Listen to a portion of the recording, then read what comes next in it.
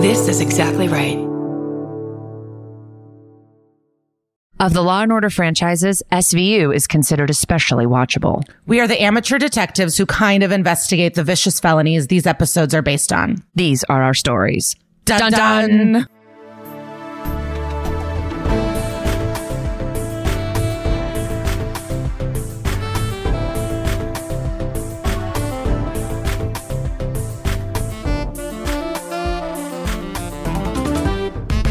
Hello, welcome to That's Messed Up, an SVU podcast. My name is Lisa. And my name is Kara. And you know how we do here. We talk about an amazing episode of Law & Order SVU. We talk about the true crime it was based on. And then we talk to a celebrity guest. And we have a huge announcement. We're going on a huge fall tour. I am mad how many times I said huge, but here we are. Full tour. We're back, babies. We're really excited. We're going to a bunch of places that we've already come to. We're going to new cities as well. So go to that'smesseduplive.com or our Instagram page to check out where we're going. And please come out and buy tickets. If you guys don't come to shows, we can't keep going anywhere. But we've we've had so much fun being on the road, meeting you guys, doing these live shows. We're getting to Canada. We're getting to Vermont. We're getting to these places. So check it out. Also, I will be at Union Hall July 12th. So if you're in New York, those tickets fly fast. Get it together. My gosh. Yeah. It's a small, amazing venue, and get the tickets now because they will go. Well, yeah. And then July 13th, guys, get ready. Michelle Buteau's TV show comes out. Survival of the Thickest. Oh, my God. Yes. We need all of the That's Messed Up people to Netflix bomb that show. You all need to watch Survival of the Thickest like in the first day that it comes out so that Netflix gets the message that this is a fucking good show. And Lisa is in it. And I cannot wait to see it. I've heard all the stories of being on set and I can't wait to see it. I'm so excited. Yeah. And hopefully I'll have a kick-ass outfit for this premiere. I think you will if I know this woman's work. Also, another little thing, we have already been talking about it on Insta and stuff, but we have a new shirt in our merch store that says, "Do you have children, detective?" A thing that they say on the show all the time, that we say on the show all the time. Love it. I just got mine. It's so soft. It looks great. And just go get it. It's like on our merch shop, which is also in the link in our Instagram bio, has like the link to our merch shop. But you can also just Google our show and it takes you to the exactly right page with our merch. And that's that. What else? Enough business. Lisa, what's going on with you? I got a ticket. Oh, no. I'm so annoyed. Speeding or parking? Parking. Oh. I just didn't move for street cleaning. And when I woke up this morning to go get coffee, I went, oh my God, it's on the Wednesday side. That's like one of the best gifts of this house is that we don't have street cleaning, because that would drive me insane. But it's like, come on, guys. You always see me following directions. You can't just let me have it. I know. It's like, you guys know Ruby. Like, you know she does the right thing. I always do the right thing. No, this is my second ticket. That's really Jared just got one for being 2 minutes late getting coffee. And I was telling you in my mom group, they're worried that because there's a fake parking ticket scam going on in LA. So I was like, make sure that your ticket's fake. And you were like, I've already paid it. It was very real. So unfortunately, you were not a victim of the scam. But what else is going on? This is coming out on July 4th. Obviously America has problems, but in terms of holidays, July 4th is one of my favorites. It really is. I love fireworks. I love summer. I love a theme, and I love grilling. It's like, give me a hot dog while I look at explosions in the sky. I can't think of it. And then like I do love it. I have great memories. Skokie usually has a parade. Yeah, like I wonder what's going to happen this year, because, there was a shooting in Highland Park last year. But oh my God, that's right. Yeah, so I don't know what's going to change or not, but I love getting away, and I love the heat, and I love just like watermelon dripping. I don't know. I really love July 4th. Yeah, 4th of July is so fun for me. I mean, a lake house. I spent 24th of July's doing the exact same thing at camp, because we had a bonfire and fireworks and like barbecue, like the whole thing. And it was like one of the funnest nights of the summer. And then now it's like I have kids. But last year I took Rosie to this party where I did have the only kids at the party for most of it. No, somebody else brought kids, but mostly my kids were it. And then Rosie and I stayed later and I let her stay up to watch fireworks because it doesn't get really dark until 9 o'clock. Yeah, I'm shocked your camp had fireworks. That's expensive, no? Oh, yeah. Well, a guy that I'm friends with is like a fireworks guy, and he's also like rich, and he would come back every year and do the fireworks. So I don't know if he donated them or what, but like they are expensive. But yeah, it was a pretty good show. I used to salon reception with a girl whose husband at the time, his whole family were a firework family. And that's like what they did as a family. But they got divorced, so... I don't know if she's in the firework family anymore. No, I know for sure she's now not. Fireworks are particularly triggering for her. She's like a dog. Well, it is really fun. It's not funny, but like, she came in one day. She wouldn't tell us what happened, but it's like your marriage is failing and it's all your fault. Clearly you cheated. You know what I mean? Like, she was just like devastated, crying. She was like, I don't think my marriage will survive this, but couldn't talk about it. And it's like, we all put the pieces together. Yeah. Like, maybe these people just went to cosmetology school, but we got it. Gossip and reading between the lines is actually what is taught in hair school. I don't know. It was just like, we just tell us everything. We put it together, girl. That is so funny. The idea that there's like an elective for gossip in cosmetology school. They're like, you can't want it too badly. You need to just be a listening ear. Then they'll spill, Yeah, you really have to talk and listen so much. It is part of the job. My favorite was like the guys that would come in and pay $80 haircuts with $20 tips to go with the hottest girls ever. And I loved it. I love women in tech. It was really incredible. But I don't know. I have no plans this July 4th at all. And I don't know what I'll be doing today as you guys are listening to this. Yeah, I don't know. I'm clue. not sure what we're doing either, but I do hope that Jared volunteers to take Oscar to bed and that I can watch the fireworks with Rosie again. He cannot. He's not there yet. Yeah. Oh, outside of 4th of July, well, speaking of fireworks, not so much in Arizona, but I went to a baseball game in Arizona. And, I like to see all the stadiums. It obviously they have to do an indoor stadium. Like it would not be okay if it wasn't.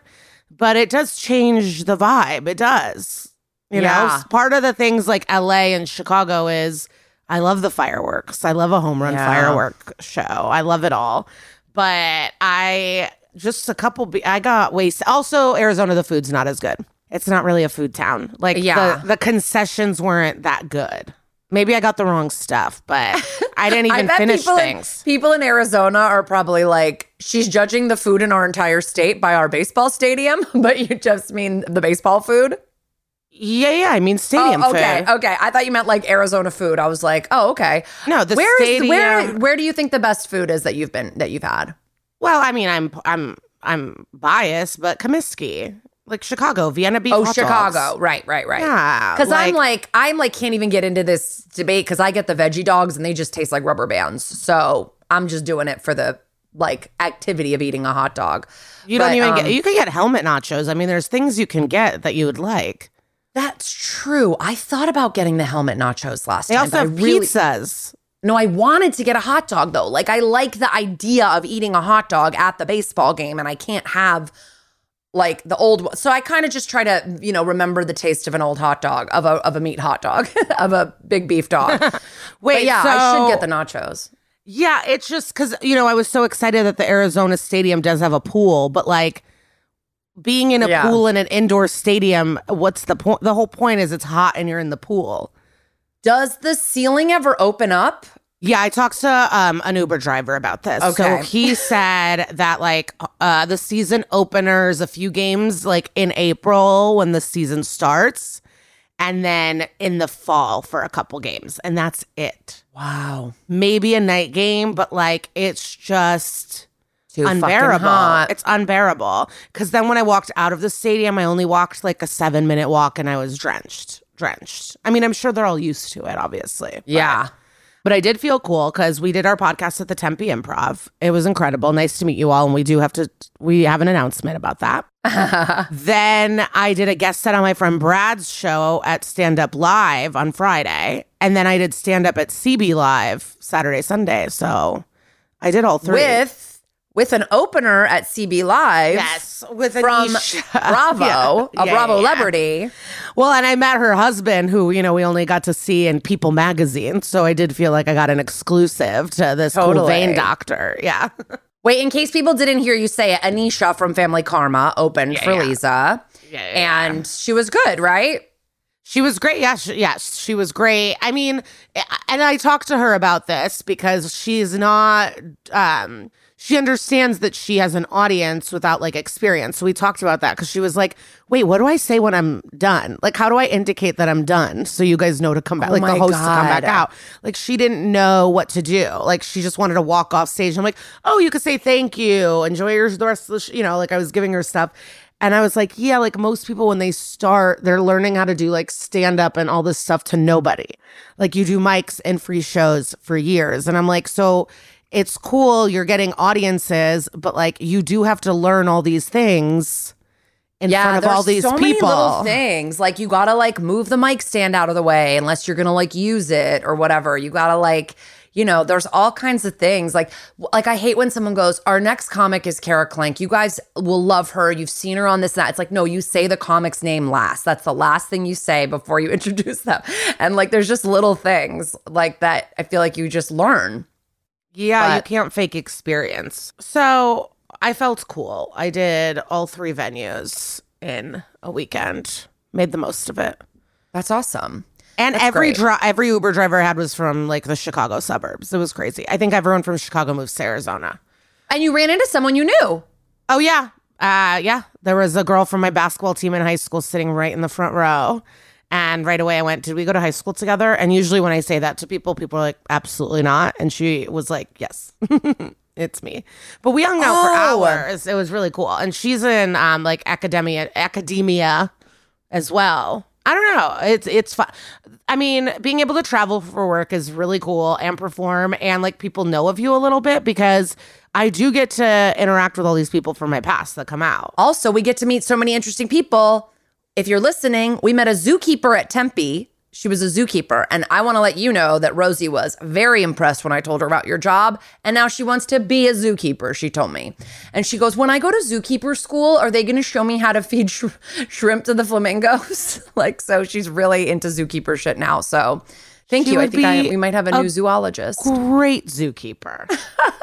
Rosie would crush it. I mean, she's like holding snakes. I got to open my garage. Hopefully it's not too moldy. I have a stuffed snake I can give her. Oh, she'd love that. Yeah, that I've had a long time. We have to start this. Yeah, we got to get going. Casey's like honestly, waving the flag. I'm so insecure. I feel like this was like our worst intro of all time. Let us know in the comments. I think we've done worse, but let's get started. Happy birthday, America, you train wreck of a country. And stay tuned. Don't go anywhere. All right, here we go. PTSD, Season 10, Episode 9. A Maloney-free episode. Wow. I don't know if it clicked for me. Yeah, it's an ice and live. I wonder if he was like... I need a week. I don't know. Yeah. I'm going to Italy with my family. Who knows? He was like, I'm going to an exclusive butt strengthening class in Majorca.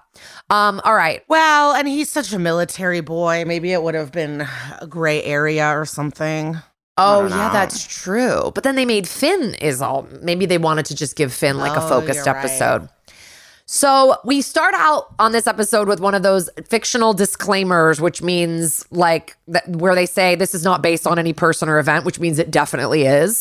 So I still want to get to the bottom of when they show those and when they don't, because it feels like a lot of episodes.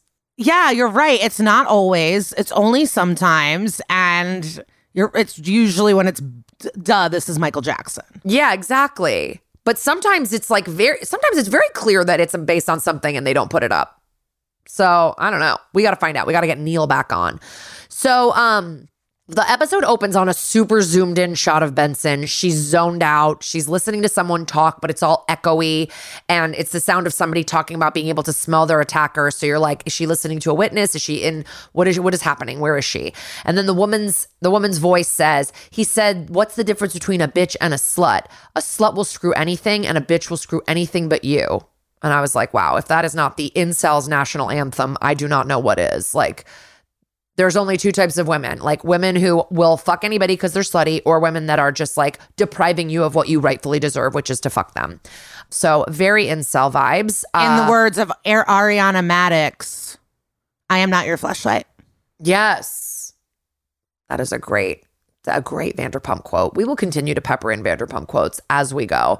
We break from Benson's like stare to see that she's in a support group for survivors, most likely as a result of her assault while undercover in prison in the episode called Undercover from season 9.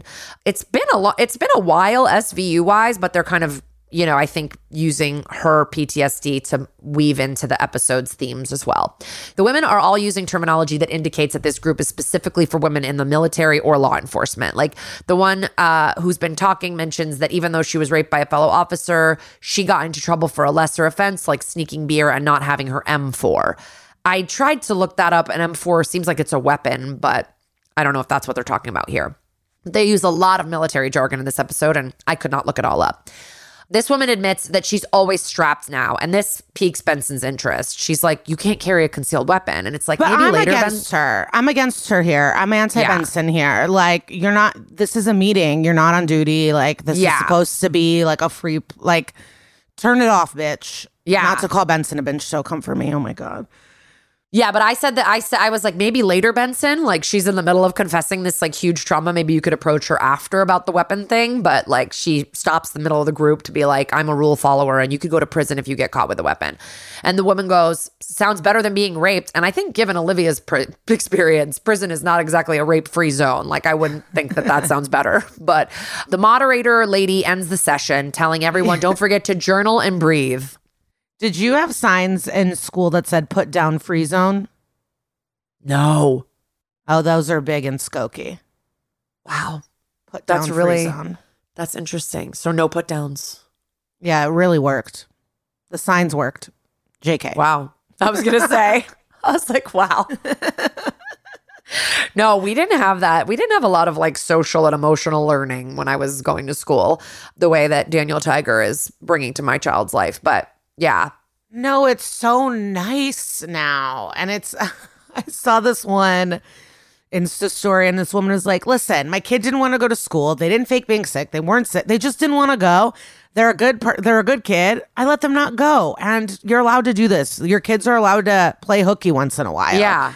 And the comments, I'm addicted to comments. They give me the dopamine I need. And it was like someone being like, then they don't learn perseverance and how to get challenged through hard times and this and that. And I just wrote, from one missed day of school? What are you talking about here? And you're all nutcases. There was another thing, another comment that I just got into, and then I'll stop interrupting, is basically there's a guy on a podcast and he's like, by this year, 45% of women are going to be single, not married, no kids, what the fuck, blah, blah, blah. And then it cuts to like Chelsea Handler being like, oh, let me, this millionaire drinking vodka and eating mushrooms at 3 p.m. Like, she's like, why can't, living the good life. And then one comment was just like, this is bullshit, man. I have right now, my main bitch is rubbing my feet while I smoke a blunt and this and that and that. And I just wrote, yeah, why would I want to be a millionaire when I could rub your feet? Like, what point were you just trying to prove? Like, you just proved the opposite, which is this is very positive for men. Yeah. Getting their feet rubbed by a main chick. You're cheating on the woman rubbing your feet, and yet you think Chelsea Handler's life is sad? Yeah. Oh my God. I don't even get it. But hopefully these people aren't real. I'm just like in the comments. Did you see the woman Ferrari mommy? Oh, I love her. Oh, yeah. With Pierce Morgan. Yeah, Pierce Morgan's like, you fucking whore. What about your child? And she's like, I have a Ferrari. Goes, I'm really good at fucking on camera and they can cry in a Ferrari. I loved her. She's so funny. She's like, I know what my strengths are. So anyway, the moderator tells them, everybody journal and breathe. Olivia follows the one woman who was talking and who talked about carrying a gun. Her name is Rochelle. She follows her like towards the door and goes, I need to look inside your jacket. And the moderator is like, Olivia, this is a safe space. Anything said in session is confidential and you're a client here. And she goes, I'm a cop and I cannot let you leave with a gun. So the woman hands over the gun and Liv's like, you better hope there's no bodies on this gun or you're so fucked. And she goes, I just want to feel safe. And Olivia does let her walk, like doesn't arrest her. But the moderator pulls a Craig in and is like, my office. And so now she tells Olivia, you're supposed to be here to address your anxiety from sexual assault. I think that's part of why Olivia is doing it. She can kind of ignore what's her own personal shit if she can like be copping even at the meeting. You know what I mean? Yeah. Like we agree. I agree with you. Like she should not be doing that, but I think it's like an avoidance thing for her of like avoiding doing the work on herself. So Liv's like, if you knew about that weapon, you should have reported it. And the moderator is like, I had suspicions, but no proof. And no one would trust my ass if I frisked them when they walked in. So what do you want me to do? And Liv's like, well, I had probable cause. And the moderator says, you crossed the line. You have to put being a cop aside when we're in session. And Olivia is sticking to her guns, no pun intended, and says, not if they break the law. And she's about to leave when the woman tells her, listen, Olivia, one of my patients is missing. She might be in trouble. Her name is Jessie Cruz. She went AWOL from Cherry Point a month ago. She heard about the pro bono work I do with military rape victims, and she came here for therapy. And Liv's like, okay, file a missing persons report. Like Olivia does not care. And that's what's funny. You care this woman has a gun, but you don't care that this woman's been missing. Yeah, exactly. And then the woman who we find out, her name is Margot, the woman who runs these sessions, the therapist. She's like, I can't do that. They'll put her in the brig, which is military prison. I had to Google it, which I've actually seen a military prison when I went and performed in Kuwait for the troops. They showed me the base where they keep, there was nobody in it at the time. Nobody had done anything wrong that week or whatever, but like that, they showed me where they keep people who have committed crimes on the base and then how they get shipped off to like go, get their trial or whatever. Olivia says, well, so will I. If I find her, I have to arrest her. And I didn't know the NYPD had to like turn over AWOL soldiers like it was olden times. Like I didn't realize that was like a thing. But I guess it is. And Margot, and I'm sure a lot of our military listeners are going to be like, yes, like if you leave base, you're considered a criminal. I just didn't know all that. Margot explains, Jessie was raped 7 months ago by a fellow Marine and she's pregnant. Dun dun. And then Liv goes, she's having her rapist's baby. And it's like, you are the child of rape and you seem shocked. So like, I thought you were supposed to be like the poster child for this. But she's like, listen, I last saw her 3 days ago. She was upset and she wouldn't say why. So now Liv is on the case. She's walking and talking with Jessie's landlord, a classic Law and Order character that will not stop what he's doing to talk to the cops for even 1 second. He's taking out trash. He's a busy landlord. He says, you're the second person to come looking for this Jessie girl in the short time she's lived here. The other guy saw her with, they were having a fight. And the guy says, this guy was white, 30s, military. He wasn't wearing a uniform, but the haircut and the posture gives it away. Which I was thinking about how my brother stands and what his hair looks like. And I think you could clock him as being military pretty quickly. Benson gets a call at that same time from Finn and goes, we found Jessie's car. I don't know why she's filling the landlord in like he cares. Now, in the longest cold open of all times, Benson is at the tow lot and they jack that baby open, pop the trunk, and dun dun, there is a very dead and bloody body in the trunk of a woman. And the woman who works at the tow lot immediately starts puking. Immediately. Have you ever thrown up from seeing something so disgusting?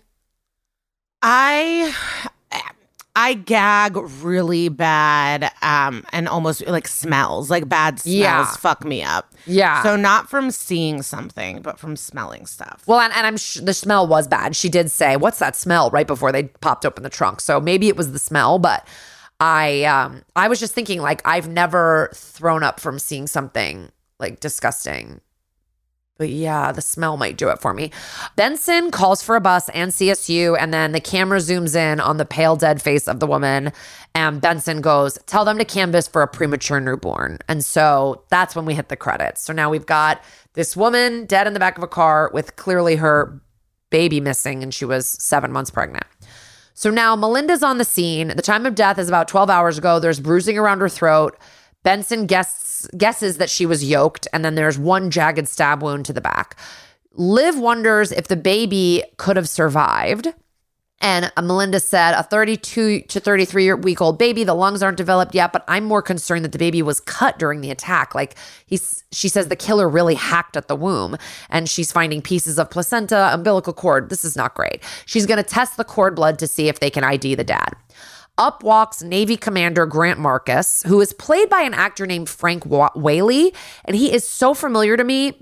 And he's been in a ton of stuff, like Pulp Fiction. He's in Ray Donovan, but I just don't know where I remember him from. Like, I see him and I'm like, I know you, but I can't place it.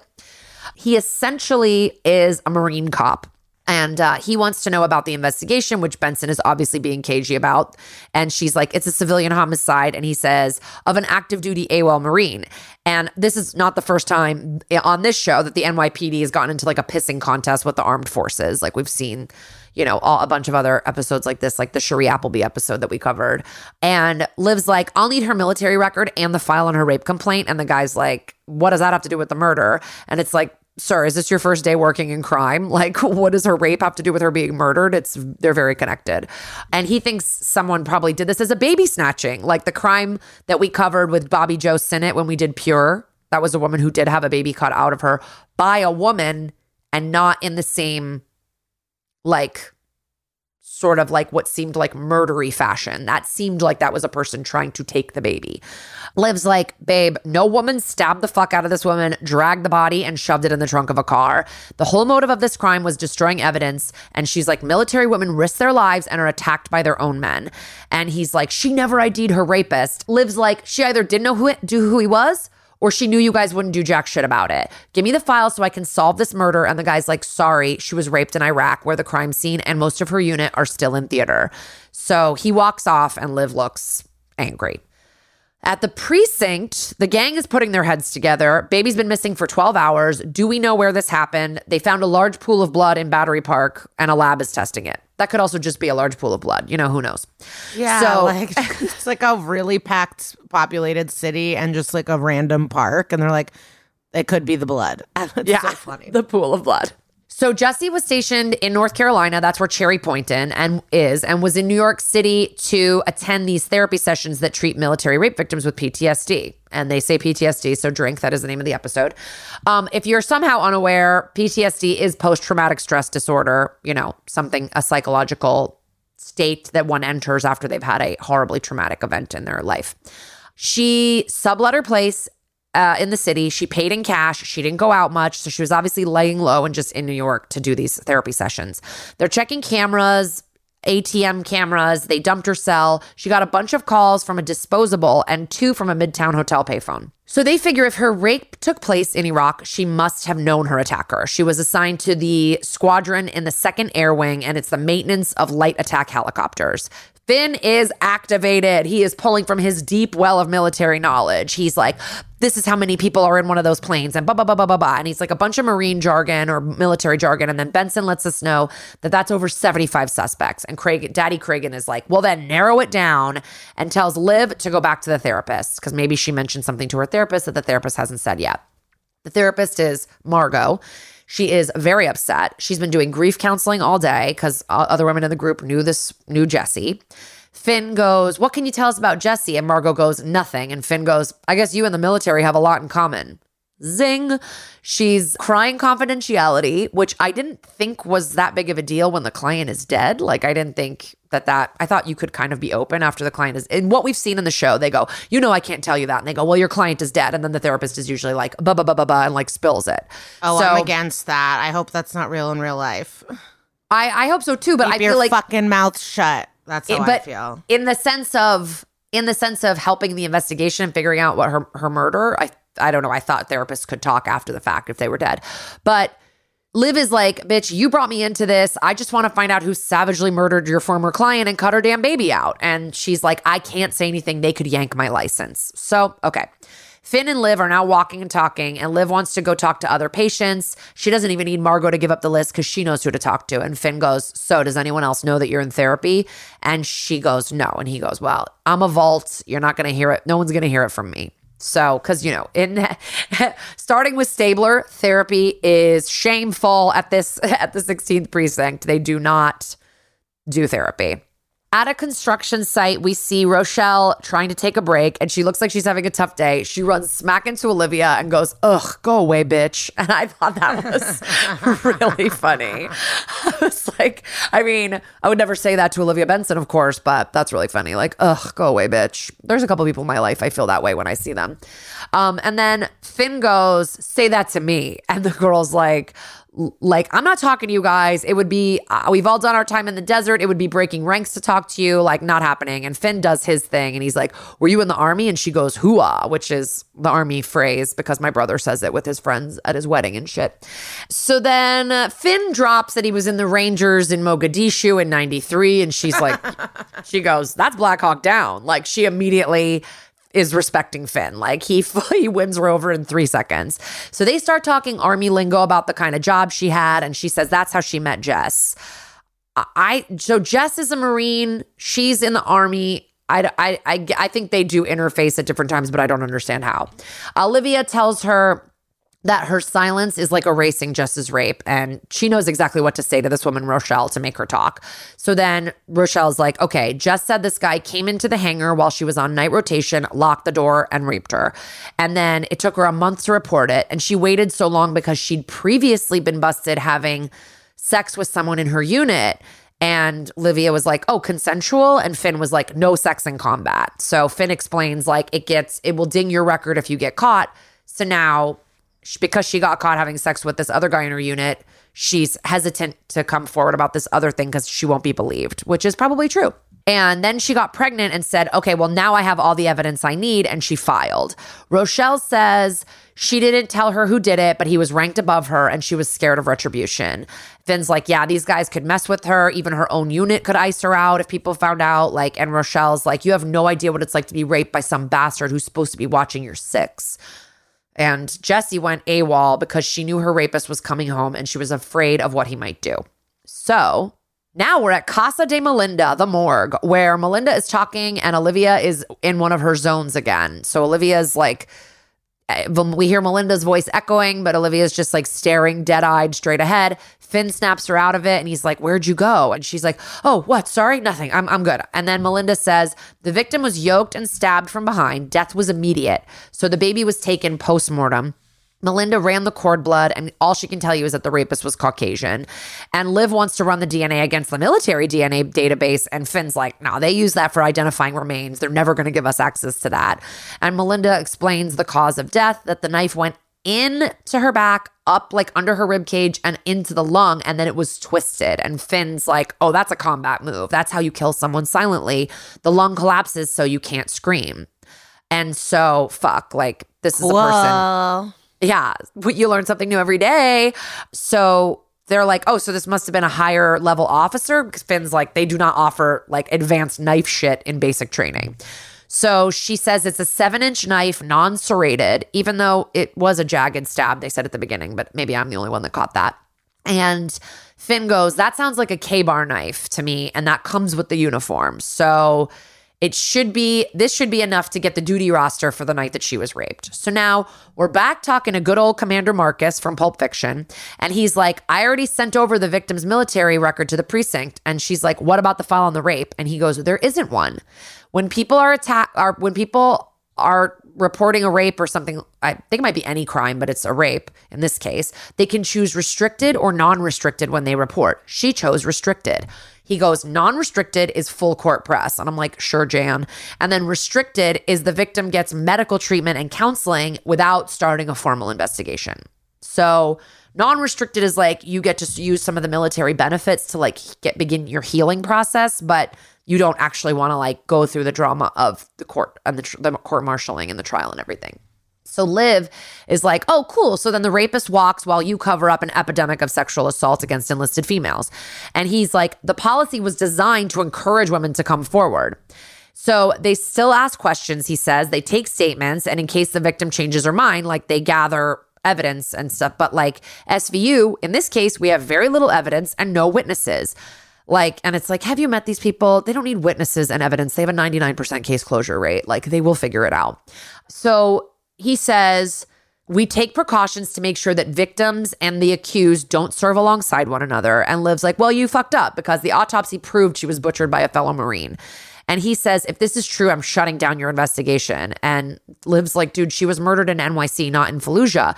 And he says, the U.S. military is sovereign. And since both the victim and the attacker belong to the armed forces, your work here is done. He adds a little folder slap to hammer the point home as he slaps a folder down on the desk. And that's the end of Act 1. So now, coming into Act 2, oh no, it's Kim fucking Graylick. And she's chasing down Commander Marcus, telling him how she's going to kick his ass in court, doing her usual like peacocking thing that she does. She's telling the dude that he can't take over the investigation. And he's arguing that Battery Park is federal land. And Graylick's like, well, time of death can't be established. So you say she died in Battery Park. I say she died in the trunk of her car. And it's like, they're really getting down to dirty details here. Graylick's like, the guy is unidentified, and unless he's on active duty, he's a civilian and he's ours. And the guy's like, all right, fine. What do you want? And she's like, I want the duty roster for the night of Jesse's assault. He goes, NCIS already looked at that. And she goes, bitch, we'll look again. And she also wants the current whereabouts of every Marine from Jesse's squadron. And then she takes her little sensible heels and click-clacks out of there. At the 16th precinct, Liv is holding a big ass box of papers and explaining like how this guy, Marcus, is just drowning them in paperwork because the military can't afford any more bad press or to lose soldiers. Cragen breezes in looking for a glass of milk and an update.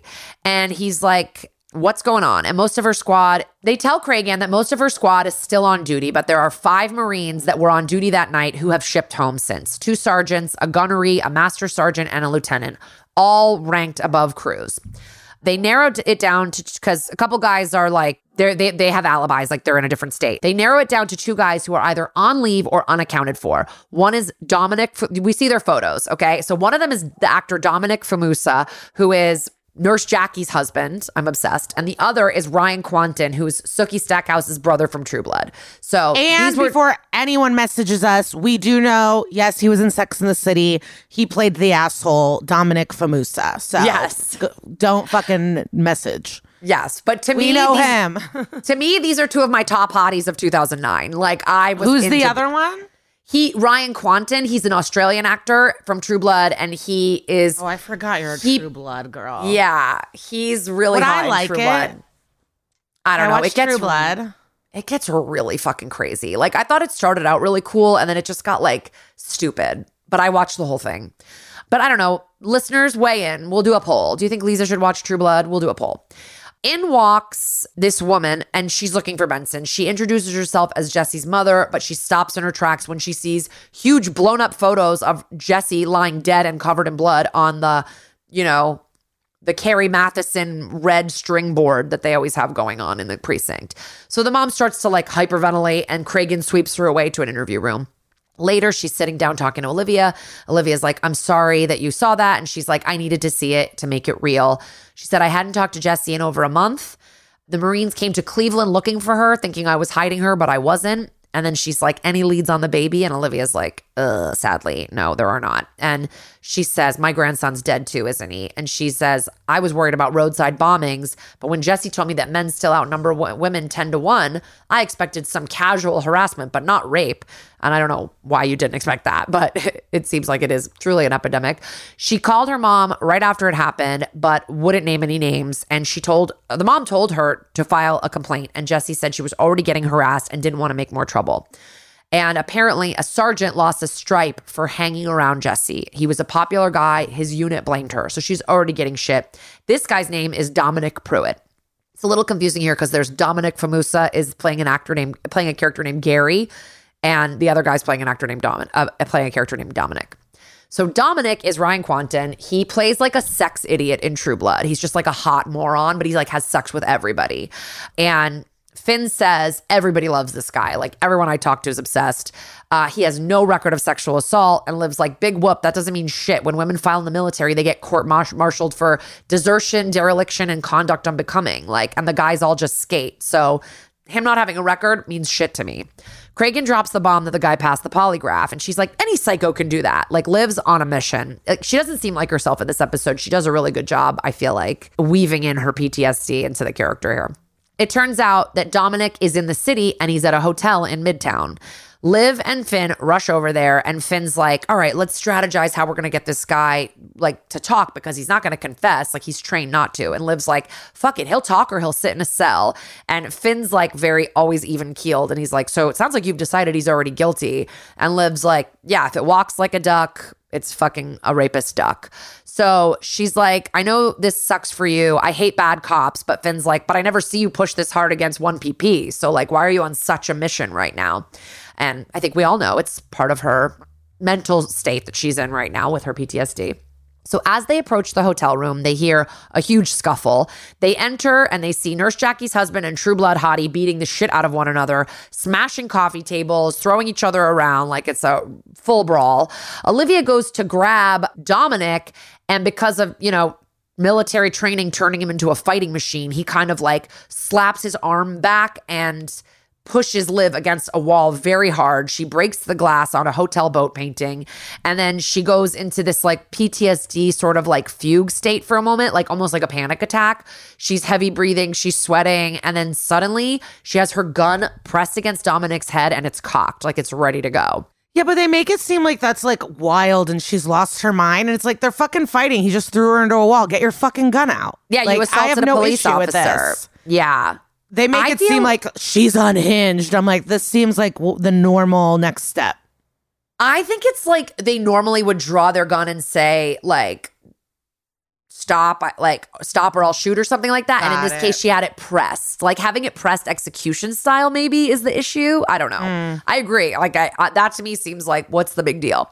But Finn has to like talk her down. She comes back to reality, but she's very rattled. She keeps like apologizing. She's like, sorry. And Finn's like, okay, like breathe. You can feel your feet on the ground. Like he's great. Finn is like the person I want with me when I'm having a panic attack. And then a plain looking white blonde woman enters and she says she's Gary's wife and that's her husband and he needs a doctor. He's been hurt. She's like annoying from the jump. And then Finn kind of deals with her and then goes back to like helping Liv out of her panic attack. And then they arrest these guys. Like they start... they actually just arrest, you just see them arresting Dominic. Gary, maybe he was the one getting the brunt of the beating, but they do bring him into the precinct. So at the top of the next act at the precinct, Liv goes towards the interrogation room and Finn's like, no way, no day. You held a gun on this man. And he goes, do you know how much trouble you're in? And she goes, you reported me? And he's like, no, I'm talking about your mental health, sis. Like, I care about you. You're in trouble mentally. I didn't report you. Like, this isn't going to be about your job. This is about your fucking mind. And she says, she's working on it. And he goes, are you? And he's like, I'm not seeing a lot of self-care from you, Benson. And he says she needs to talk to someone. And she goes, yeah, Jessica Cruz rapist. We need to find that baby. And he goes, either I'm sitting in on this interview with you or Cragen is. And so she's like, fine. Meanwhile, blonde wife is having a full meltdown and Daddy Cragen is not here for it. She's like, where is my husband? You have to show him to me. And she says Gary was just defending himself. And Cragen's like, great, we just need a statement. And she demands to see Gary. She doesn't know why Pruitt would have attacked her husband. And Cragen's like, well, an enlisted man who assaults their superior, what happens to them? And she goes, they get a court-martial. And he's like, well, that's a pretty big risk for a lifelong military guy like Pruitt to take, isn't it? And she's like, yeah, but it happens, whatever. Like she's covering something. Cragen's like, girl, take a Xanax. You are a full mess. And she's like, my husband was attacked. Your cops pulled guns. And Cragen's like, yeah, but your husband is basically worth the weight of the dead bodies that he's killed. So what's up? Like, aren't you used to this? And she's like, well, I'm not a Marine. So in this next part, we flip back and forth a little bit between Dominic and Gary getting interviewed. So Liv and Finn are now talking to Dominic. And he's like, the last time I talked to Jessica was a week ago. I called her from the hotel lobby. And they're like, why? And he's like, I just wanted to make sure she was okay. And then Liv goes, isn't that considered fraternizing? And I was like, is it? Like, and are you okay phone call to a friend from the military is fraternizing? What a cool place. Anyway, he also is calling Olivia ma'am a lot. And he says he didn't know where she lived and he last saw her in person 5 months ago. He explains that she was a fellow Marine and a friend. Liv goes, well, she must have been more than a friend for you to disobey a direct order sergeant. And he goes, it's Master Sergeant, ma'am. And she's like, oh, rank is important to you. And he goes, fuck yeah, it is. I earned it. And then she goes, well, you must have been pissed when you lost a stripe and got demoted because of a woman 4 ranks below you. So I guess he's the one that he lost a stripe because of them like maybe hooking up, hanging out, doing whatever they were doing in Iraq. So now he says Jessica's welfare was more important than my rank or my losing a stripe. She needed my help. She went AWOL and she needed to report in. How'd you know where she was? And he goes, she told me. And they're like, I thought you couldn't reach her. And he goes, I had her coordinates before I got to New York City. And then Liv's like, you tracked her like prey because she was raped and she could prove it. He defends himself. He goes, she was AWOL and knocked up. She needed to get back to base and squared away and get an honorable discharge. Try getting a job without one. I guess he just figured like he was looking out for like the longer future of her life, that she would never be able to get a job if she went AWOL from the military. So he screams. I would hire her. Do people give a shit? Like maybe a job in the military, but like if you don't have to put on a resume. Like I don't understand how that matters to most people. I think maybe because a lot of former military do get jobs in like government work, and so you wouldn't be able to do that. Sure, but she can go become a teacher. Like. I guess she's dead now, so go fuck yourself. She's not becoming anything. Yeah. So he screams that he was just looking out for her, and Liv goes, yeah, whether she liked it or not. And he looks down and he sees Olivia's hand trembling. And we've seen Liv's hands on a lot of interrogation tables. She's never trembling. And he goes, you see that? That's adrenaline right there. You almost killed a man. And she looks at him with her beautiful hair draped over one eye and the other eye staring a hole into this guy's skull. And so now we cut to Mr. Nurse Jackie, aka Gary, and he's like, oh, that chick has PTSD for sure. That glassy-eyed expression, why is she carrying a gun? And he's like, listen, I don't want to press charges on this whole thing. And Finn's like, you think I give a fuck? You're a combat pilot. You can handle yourself. My question is, why was Pruitt kicking your ass? And he goes, it was a misunderstanding. And he's like, all right. He found out that I'm the one who turned his ass into command about his relationship with Jessica Cruz. He says, off duty, this guy was all over Jessica. And Finn goes, did you know she reported being raped? And he goes, no, but I'm not surprised. She had a reputation. Ugh. Cut back to Pruitt. A lot of women in the Corps do, is what he says. So he's basically acting like he's part of that conversation. But we obviously think the military is a rape cult, or I don't have to put that on you, but it's a rape cult. And so much fucked up shit happens. But there was a porn star, I don't remember which one, but she was on this podcast, Plug Talk. She was on, this one porn star was on, and she was in the military. She was like, it was the fucking best. It's a fuck fest. I was fucking everyone, gangbangs all night. Like, she was one of the people that was like down. Like, she was pumped to be in the military, and she was happy to be fucking everybody. So... Wow. They're all breaking the rules, but... She didn't need an honorable discharge. I don't think they care in porn. So go, Lena. Thank you for your service. Well, no, Lena's not in it. She's the host of the podcast. The girl. This was the guest. Thank you to the guest. Thank you for your service. So Pruitt's like, a lot of women in the Corps have this reputation. And it's like when I think of sluts, I think of military women risking it all in the Middle East. Like, get it, girl. Like, that's not really... but Benson repeats the incel Pledge of Allegiance she heard in therapy at the beginning of the episode, like, oh, so yeah, they're all bitches or sluts, right? So which was Jessie? And he says, neither. She had to be tough to survive. How can a man trust you to watch his back until you prove that you can? It's not fair. It's just true. He's essentially saying that women had to work harder because men didn't intrinsically trust them, I think. And then he goes, Jess didn't get that. She wanted it easy. And he told her not to ask for favors because guys would take it the wrong way and give her trouble. He says he didn't rape her and he never had sex with her. It's forbidden. And Liv is like, well, you only obey orders that you want to because nobody tells you no. And he's like, did she say I raped her? And Liv's like, well, she was probably too scared. She got harassed over your demotion. So imagine if she named you as her rapist, what would all of your little buddies have done? Then Liv brings out the big guns and slaps down the photos of Jessica's brutally murdered body. So he's basically like, if that's true, if I was her rapist, you should have pulled that trigger when you had the chance. And she goes, and if I was like you, I would have. So now Liv is talking to Finn, calling Pruitt a sociopath. She goes, he didn't even blink at the crime scene photos. And Finn's like, the man has scraped body parts off the desert floor. Like, he's not going to puke over a body in a trunk, but it's like, but it is someone that you were considered a friend. So you'd think you would react a little bit. Liv thinks 4 tours in Iraq caused him to turn into a cold-blooded killer. And Finn's like, it doesn't really matter what either of us think. We don't have enough on this guy.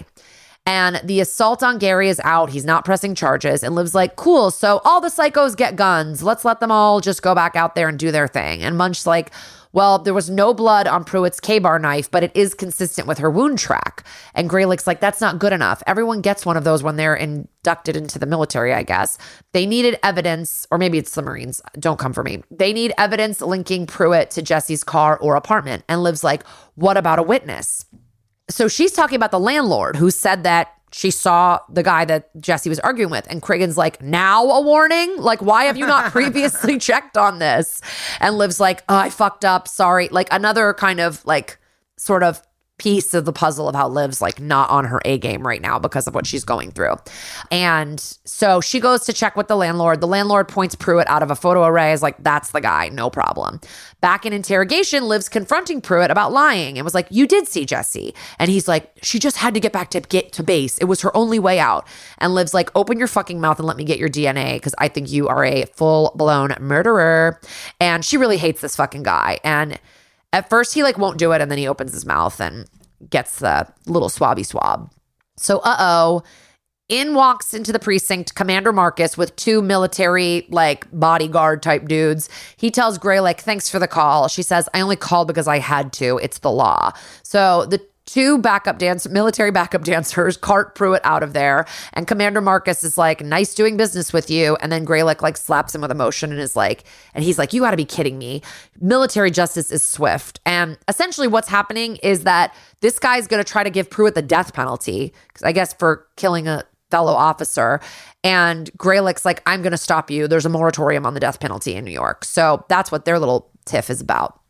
Now, Greylick is in Petrovsky's chambers with the commander, arguing that he is hindering the state's ability to exercise law and order. Petrovsky goes, posse comitatus, Miss Greylick? And I really love hearing Petrovsky just spit out some Latin. But I'm sure all of our lawyer girls that listen to us, and men, but there's a lot of girls, you guys know that the Posse Comitatus Act bars federal troops from participating in civilian law enforcement, except when expressly authorized by law. It's a 143-year-old law that embodies an American tradition that sees military interference in civilian affairs as a threat to both democracy and personal liberty. I am pro Posse Comitatus. So what justice can you grant the baby? The guy says. Commander Marcus says. He goes, you have no recourse over victims killed in utero. We do. So I looked this up, and in the military law, if a person engaging in conduct thereby intentionally kills or attempts to kill an unborn child, that person shall be punished under Articles 80, 118, and 119A for intentionally killing or attempting to kill a human being. So obviously that gets a little bit tricky with abortion laws. That's why we can't, that's why you can't really do it here. But I guess in the military, yeah. So this baby still has not been found. And Greylick is like, why can't we just have joint jurisdiction? The military's giving us nothing here. And he goes, tell you what, you can have Pruitt when we're done. And Petrovsky says double jeopardy would not attach, but it would be a waste of time and money to try him again in like civilian court after he's being, court-martialed and found guilty, if that's what happens. In the end, he's like, we're sovereign, bitch. That's absolute. Salute, salute. You ever listen to Race Chaser podcast with Willem in Alaska? I don't. They always, like, whenever somebody has like a good outfit, they play a piece of a Fifth Harmony song that goes, salute, salute. Anyway, it makes me laugh when I hear people talking about saluting. Petrovsky agrees, unfortunately, with the commander. And he's like, cool. So we're going to need Benson to testify at his Article 32 hearing, which the Article 32 hearing, I believe, is the exact same thing that Cherie Appleby had to go through in her episode about when she was raped by other members of her battalion or whatever. Oh, and the guy goes, oh, and she'll be surrounded by uniforms, so tell her to take a pill. And I was just like, I wrote in my notes, James Kennedy style, boo. I just started booing this man. So we cut to Liv on the stand in military court, and she's explaining why many women don't report immediately after they've been assaulted. And then they straight up— I don't get this. I was thinking about this. Like, what is the malfunction of like, well, you didn't report till the morning, you liar. Like, I don't get it. Yeah. Like, I don't get why it has to be a race, why you have to report right away. Like, I don't get these fake time restrictions they put on if something is real or not, depending on how fast you report it. Like, I don't get that. I don't get it. I think their argument is evidence, because after 30 days go by, there's no evidence. It's harder to find witnesses. Like, I mean, I don't know. That's their argument. But I disagree. Like, obviously, with a trauma like that, it takes people years. People that have been molested by priests and shit come out 10, 15 years later, you know? Yeah, I think even the people know it's fake. I think it's just another way to discredit victims. But like this race to report, like, your rapist jizz needs to be like wet when you call. It's just like, I don't understand. It really bothers me. Yeah. So Liv is explaining all of these things, though. Liv is explaining all the reasons why women don't report, like, and making a very good case for it. And then they straight up, the other lawyer, the defense attorney, comes up and goes, "You don't like the military, do you?" And she goes, "Nope." And her problem is with any institution that refuses to address rampant sexual trauma. And he's like, "Do you know what the U.S. I'm with conviction?" you, bitch. Amen. Yeah. Yeah, that is our problem with most of these institutions. And when anybody, honestly, like people have messaged us and say, "You guys are too hard on the military. You're too hard on like religion, the church or whatever." But it's like, we don't think every single person in these things are horrible, but they, as an institution, they are supporting the rampant ignoring of sexual trauma. They are, as institutions. Yeah, my favorite, there's like a video where Bill Burr, famous comedian, he's doing like press, like morning news somewhere. And the newscasters are like, "Don't you think you went a little too far on the Catholic Church?" And he goes, "Don't you think the Catholic Church has gone too far?" Like, why are you... It is like wild when people try to like police what you can and can't say about like military or cops or like government or whatever, when it's like, have you seen what they're doing? Like, why does the military need grace from me? I don't understand it. Like, I'm allowed to fucking hate it. And I don't care if your son or cousin or father were in the military. That has nothing to do with me. Yeah. I don't get this like reverence I have to have because you're family members in the Corps. Like, and my brother is, you know, I respect the work he does, but I talked to him about this. I'm like, is this a big problem? I mean, like, it is. It just like fully is. And a lot of people have messaged us saying that they were female service members, and they say, and it is a problem. Yeah. So I don't really need the not all military service people hashtag, because it is a problem regardless. Okay, so then the defense attorney goes, "You know, the U.S. conviction rate for sexual assault is 13%. And she's like, "What does that have to do with fucking anything?" And then he goes, "While the military's is at 10%, what is your point? Yours is 3% lower than the national average. So are you like, we're doing pretty good?" Like, also in your specific institution, reporting is probably so much less than just in the general population. Like, that's the problem, is that it's like a culture of secrecy as well. Well, and ranks where it's like, you can't go against your leader. Yeah. Yeah. So like, I don't know, they're bragging about their closure rate. It's so weird, the conviction rate. So this lieutenant lawyer is being a real asshole, and he's bringing up Jesse's previous consensual sexual act and trying to paint her as a slut. And the judge is like, "Watch yourself, but I'll allow it."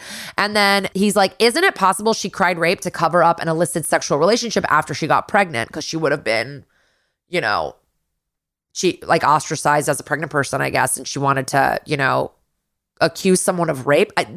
That does not make any sense. And like Olivia points that out. She goes, "The consequences of reporting are so high in the military. Why would she do that? Why would she make it up?" Here's my question. They have Pruitt's DNA sample. Why has Melinda not tested it against the cord blood? That would clear up everything. We're already in court. No one has that information yet. So now we're back at the 16th precinct chatting with, Liv's chatting with her bestie Finn.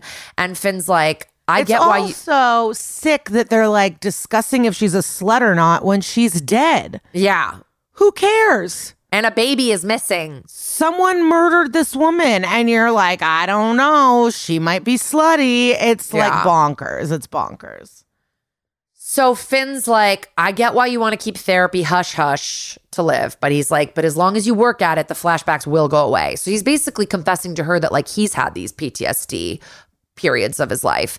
And Cragen shows up with the answer to my question. Guess what, Olivia? Pruitt's DNA doesn't match the cord blood. But like, how would he even be in court before that's like been determined? That's a huge plot hole for me in this episode. Like, you wouldn't go to court and be like, "Nope, he's definitely the rapist and the father of this baby." Like, all of the defense's shit relies on this. So Liv is incredulous. She's like, oh my God, first she goes, test it again. And they're like, we tested it twice. And she's like, fuck, I was wrong. She's like, so who is this guy then? It had to be someone that worked with her every day, someone that like got off on bossing her around that was bigger than her. Then they look at all of the headshots on the board and they zero in on Gary, Mr. Nurse Jackie. I don't know why he was not equally interrogated at the time, like when they found him during this fight, but I guess because the mom mentioned, or because Dominic was a friend of Jesse's. So now Gary's in interrogation with Finn, and he goes, we have questions about where you were the night of Cruz's murder. And the guy goes, okay, so ask. And he goes, I didn't say we wanted to ask you. I love it. So we cut to Olivia talking to the annoying blonde wife.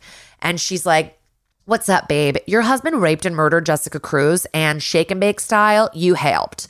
So she's like, wait, what? And they're like, you weren't going to let Jessica ruin your marriage to a hotshot pilot. You love your life, your prestige of like being a military wife. You want to be on the Lifetime show Army Wives.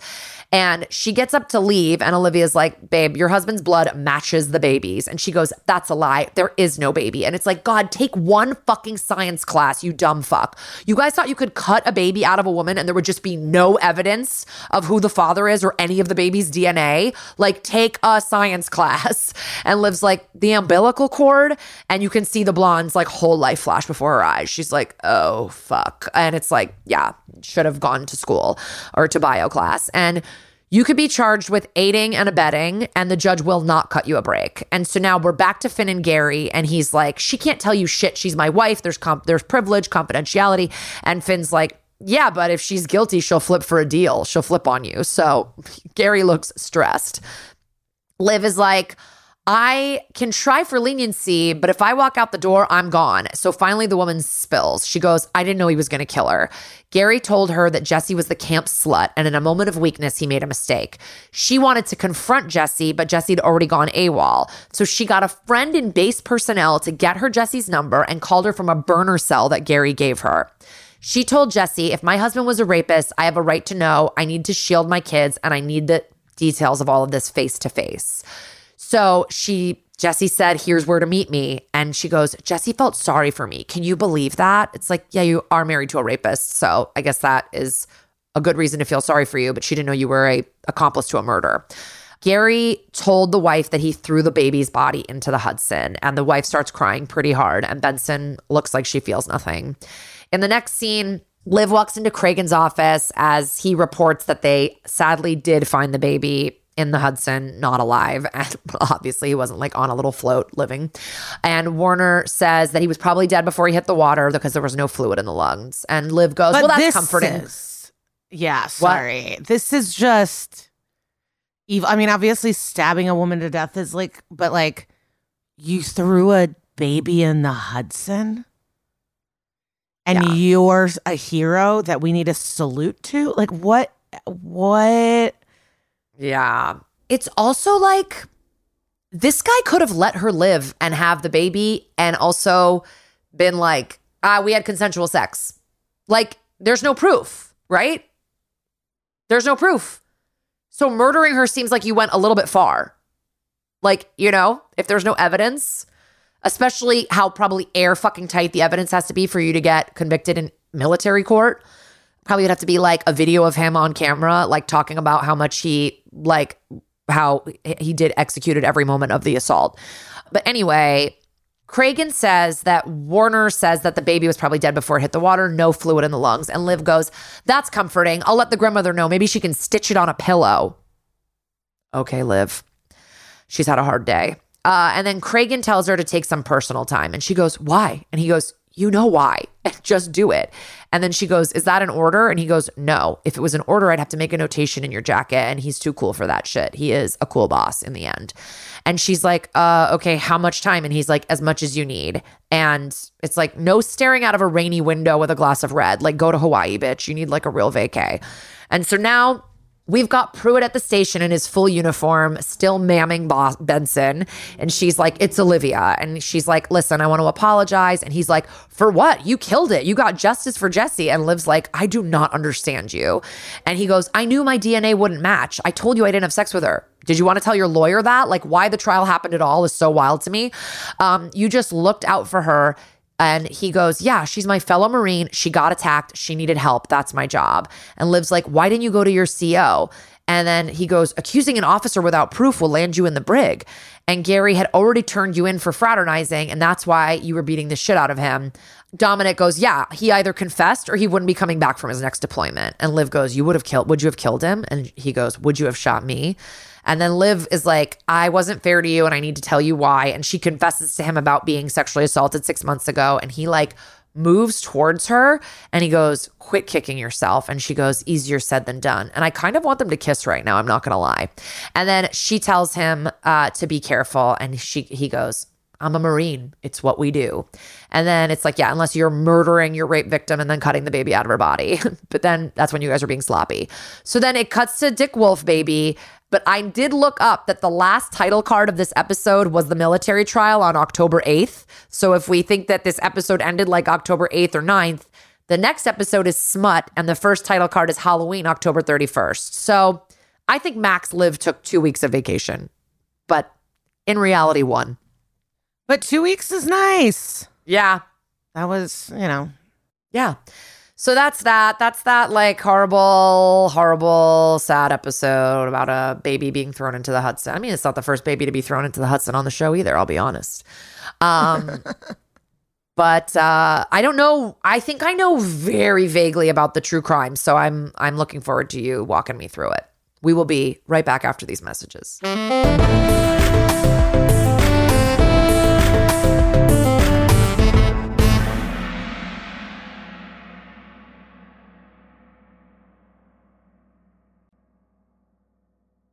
Okay, welcome back. I hope you loved our ads or loved pressing the skip 30 seconds button. Whatever floated your boat. Okay.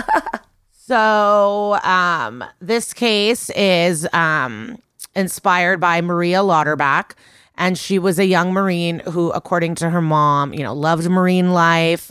Her mom described her to NBC News as bold, a very daring person, always looking for a challenge and to push herself. And then the fucker in all of this is Marine Cesar Lorian, and he killed Lauterbach, his pregnant colleague, Lance Corporal Maria Lauterbach, after she accused him of rape and was set to testify in a military proceeding in December 2007. And she was only fucking 20 years old. Like, that's another thing we forget. I mean, in the episode, everyone's kind of older, but military is young. Yeah. These are young people. Kind of like professional sports. Like, we had a friend work in professional sport. I was like, oh, are you hanging out with the team? And he was just like, no, they're 20 years old. Like, they think I'm an old weirdo. Like, yeah. I forget that like athletes and a lot of these people are so young. Or even the first time I saw people in the Navy outfits, because I was like, oh, I love Sex in the City, Fleet Week. And then I'm like, who are these dorks? So with like full blown acne still, like they're young. Like fuck this fucker. Okay. So he hit Maria in the back of the head with a crowbar, and so she died of blunt force trauma to the head, and there was evidence of blood splatter in the Lorian family home. Her remains were found charred and buried in his backyard a month after her murder, and they were beneath a barbecue pit. Ugh.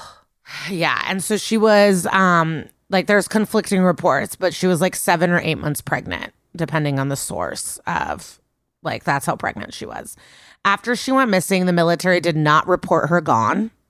And after 5 days, her stepmother, who lived hundreds of miles away in Ohio, finally contacted local authorities.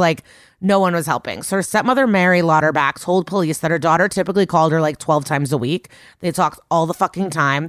And she hadn't heard from her daughter in 5 days. And I just can't believe the military, you're at a camp and one of your officers are missing and you don't do anything.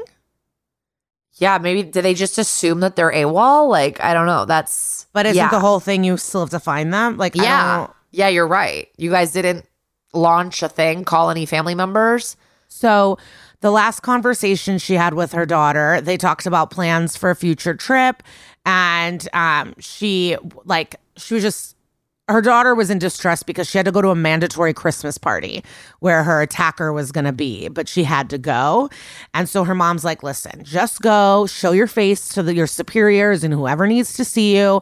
Just be strong and then just fucking leave the Christmas party. And that was the last conversation her and Mary, like Maria and Mary, ever had. And her mom like was so supportive of the Marines because she thought it would be safer than being, in quotes, being loose on the streets or in a college environment. And, you know, that is confusing to me, but she just thought the Marines would be a safe place to be. The mom did talk to her roommate, and the roommate said that she found a note that said, "I cannot take this Marine life anymore. I am leaving. Sorry for the inconvenience." But her mom was like, she would never write that. That's not how she speaks. She would never write sorry for the inconvenience. Like, that's just like not her at all. And so that was weird. And then her possessions were still in her room. So it's not like she packed a bag or anything. And her phone was turned off. And then the day later, they found the cell phone at the military base, Camp Lejeune. I don't know if that's how you say it. And then they also noticed shady shit in her bank account. And then they found her abandoned car at a Jacksonville, North Carolina bus station. So that's where we left, like, that's where we leave off, like, missing whatever. So Lauterbach and Lorien, they met at Camp Lejeune in North Carolina where they were stationed together. And this is the largest Marine Corps base in the world, according to the New York Times. Wow. And so she accused this guy of rape. And the Marine Corps took a very casual approach to all this. So she filed a charge in April 2007, and they did not schedule a hearing till December. So for months and months, she had to just be on this base with her attacker. And her mom remembers that on Mother's Day 2007, Maria called her to be like, "Happy Mother's Day," yada, yada. And that's when she revealed that she had been raped. So there is an outcry witness. Like on Mother's Day, she was like, "In April, this guy raped me." And so she confessed to her mom that, she was on night duty with her supervisor and the door was locked. And that's when she was attacked. And then the mom is actually the one who urged her daughter to come forward and make a report. And so she reported the attack in the office. And then the officer in charge said that the alleged attacker was a stellar Marine and that Maria was a troublemaker trying to seek retribution. So, but that's the thing. It's like right away you have this opinion. Like, even if you're not like us, where it's like believe the victim, like you would have to be like, okay, let's investigate. But I just hate so much that they're very much like, well, he's great and you're causing trouble, so stop. Like, without anything. That's their baseline, that women are lying, they are trouble, and you're ruining a man's life. Like, they cannot even see outside of that worldview. Like, that is their instinct, while ours is like the full opposite. And so, and then she kept receiving pressure from those around her to drop the charges and leave her attacker alone. So, and then, cut to like December, whatever, he disappears.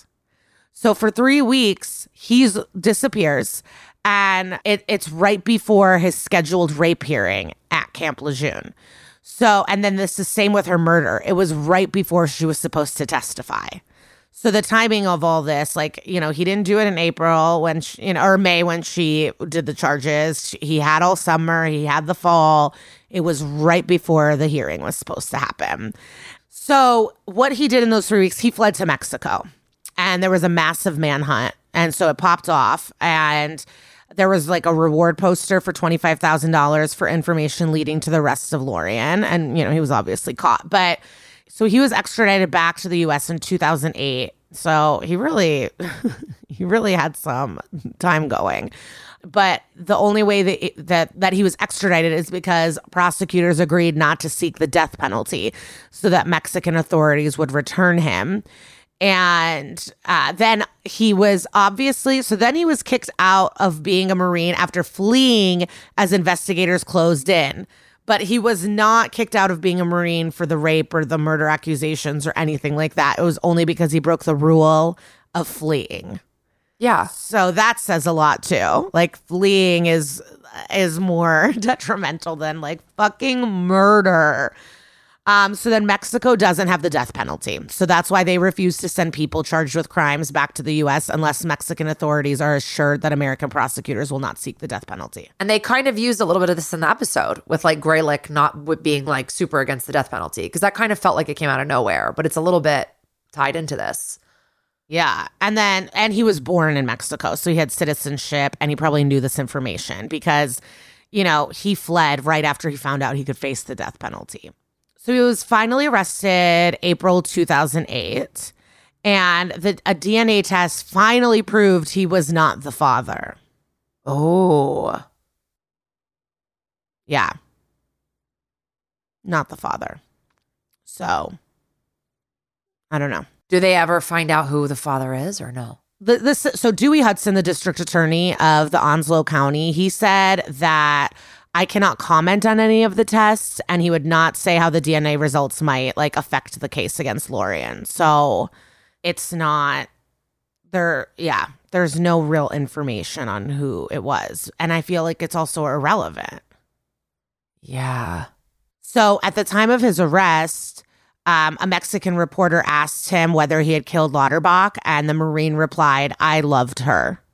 And this is according to CNN. So yeah, he loved her so much, he fucking killed her and then used her card in an ATM. So it took 2 years to get to court and get a verdict for this sicko. The prosecutors claim that Lorian killed Maria Lauterbach December 14th and used her ATM card 10 days later before fleeing to Mexico. The defense attorney, Dick McNeil, was trying to say that it was Lorian's wife, Christina, who did it. So there's the little wife connection. The defense attorney? Yeah. Oh. And then Christina actually also produced a note that her husband had written. And in the note, it claimed that the 20-year-old woman slit her own throat during an argument. And so she took her own life and that he just buried her.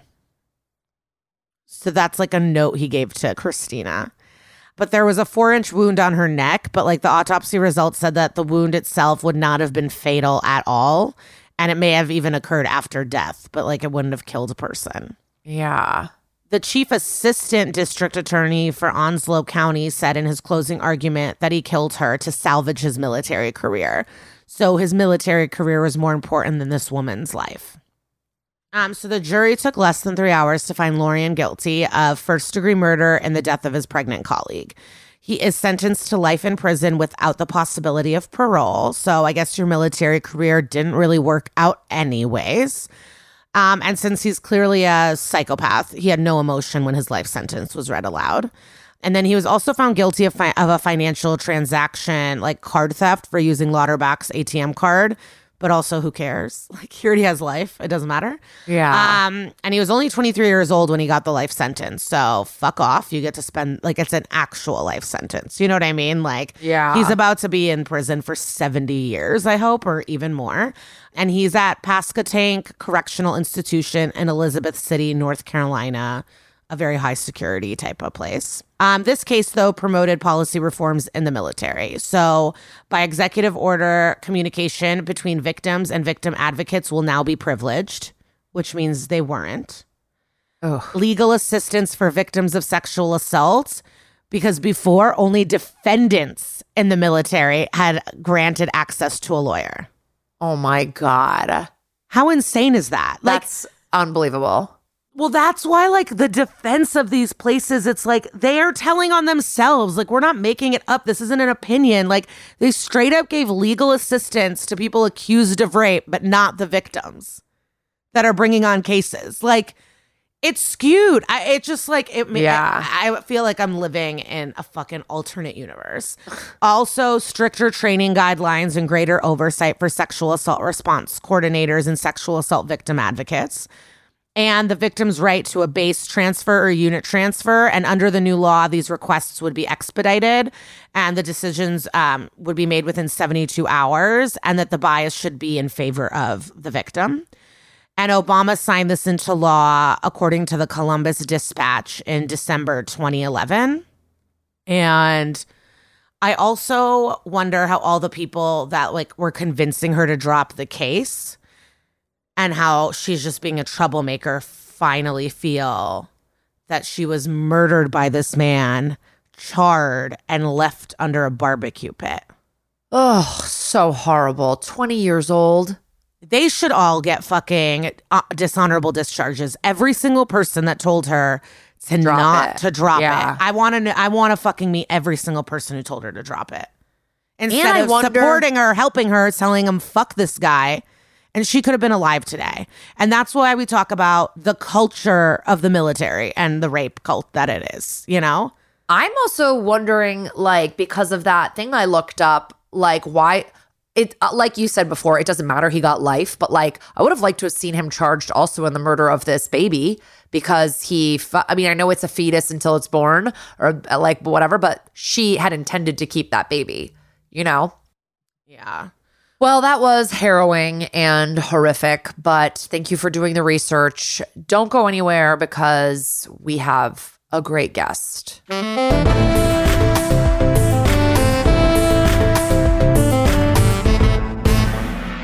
All right, you guys, I am so excited for our guest today. He is an actor that has been on some of my favorite shows. He's been on The Sopranos, Sex and the City, but played Edie Falco's husband on Nurse Jackie, one of my fave shows. And you know him today as the cold-blooded Lieutenant Gary Roston. Guys, enjoy our lovely conversation with Dominic Fumusa.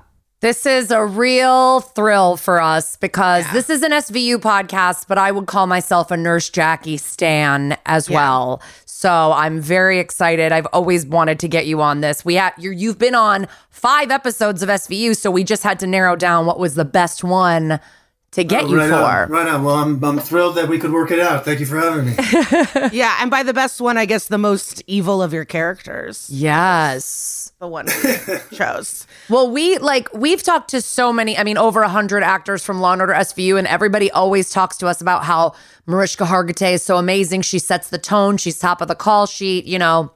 Did you find that was true of Edie Falco? I really want to hear that was true of Edie Falco. 100%. Okay, great. 100%. And it's so true. It's so true. That whole, that's exactly how it works. I mean, if the person number one on the call sheet is cool, it's almost always a very cool, fun set, and not so much if that's not true. But Edie was, you guys, I mean, she is, in addition, I always say, in addition to being freakishly talented, she's one of the greatest people I've met. She's down to earth. She's supportive, loving. She's really great.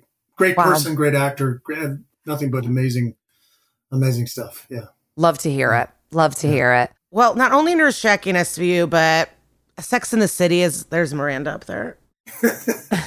Sex in the City. So I was stalking your IMDb and it's like 2000s, you're like back-to-back Sopranos, Sex in the City. Were you like, holy shit? Yeah, it was. Was that like a fun time? It was a very fun time. Those were my first 2 jobs, actually. And the first 3 jobs were Sopranos was my first. Then I think Law and Order SVU, when I was, I played a cop. Season 1. Season 1, I played a cop. And then I think the episode of Sex and the City, they were all sort of back to back to back. And I mean, I just felt so lucky to break into television, period, but to break in with 3 iconic shows, I was lucky. It was amazing. It was really amazing. Yeah. It was good times.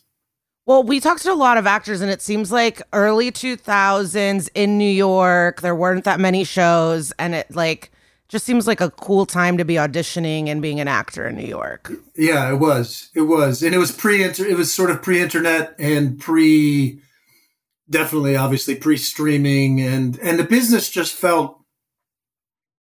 I don't know how to explain it. Do you guys live in New York? We're in LA now, but we both did for many years. So you know New York, then, yeah. You know that feeling when you get to New York, you're just starting out in whatever you're doing, and there's, I don't know how else to explain it. There's sort of a part of the deal is you're just going to pound the pavement. You're going to walk the city. You're going to go to appointments. I remember I was doing a lot of voiceover auditions at the time, and I'd run around the city to get that done. And then you'd go to, your agents to pick up a script, or you'd go to the casting director's office, in person. I mean, I just miss that. I miss everything. Obviously, is done now online with tapes or whatever, and you never see people anymore. You're not in the room with anyone, or rarely, I should say. Not never, but very rarely. Yeah. And that made it more fun, I think, when I was younger. And I kind of feel for young actors who are just starting out who never got to experience that. Don't get me wrong. I love things like this, and I love what the internet and computers have, the convenience they've afforded us, that we can talk to each other, my wife has a podcast, and, before the pandemic, it was always in person. And then after the pandemic, she started doing it remotely. And it just opened up her world as to who she could have on the podcast. It was incredible.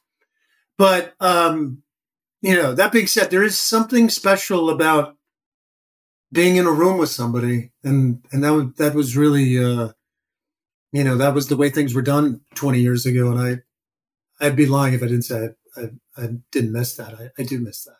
Yeah. Yeah. Zipping around New York with a purpose is fun. Yeah. Yeah, it is.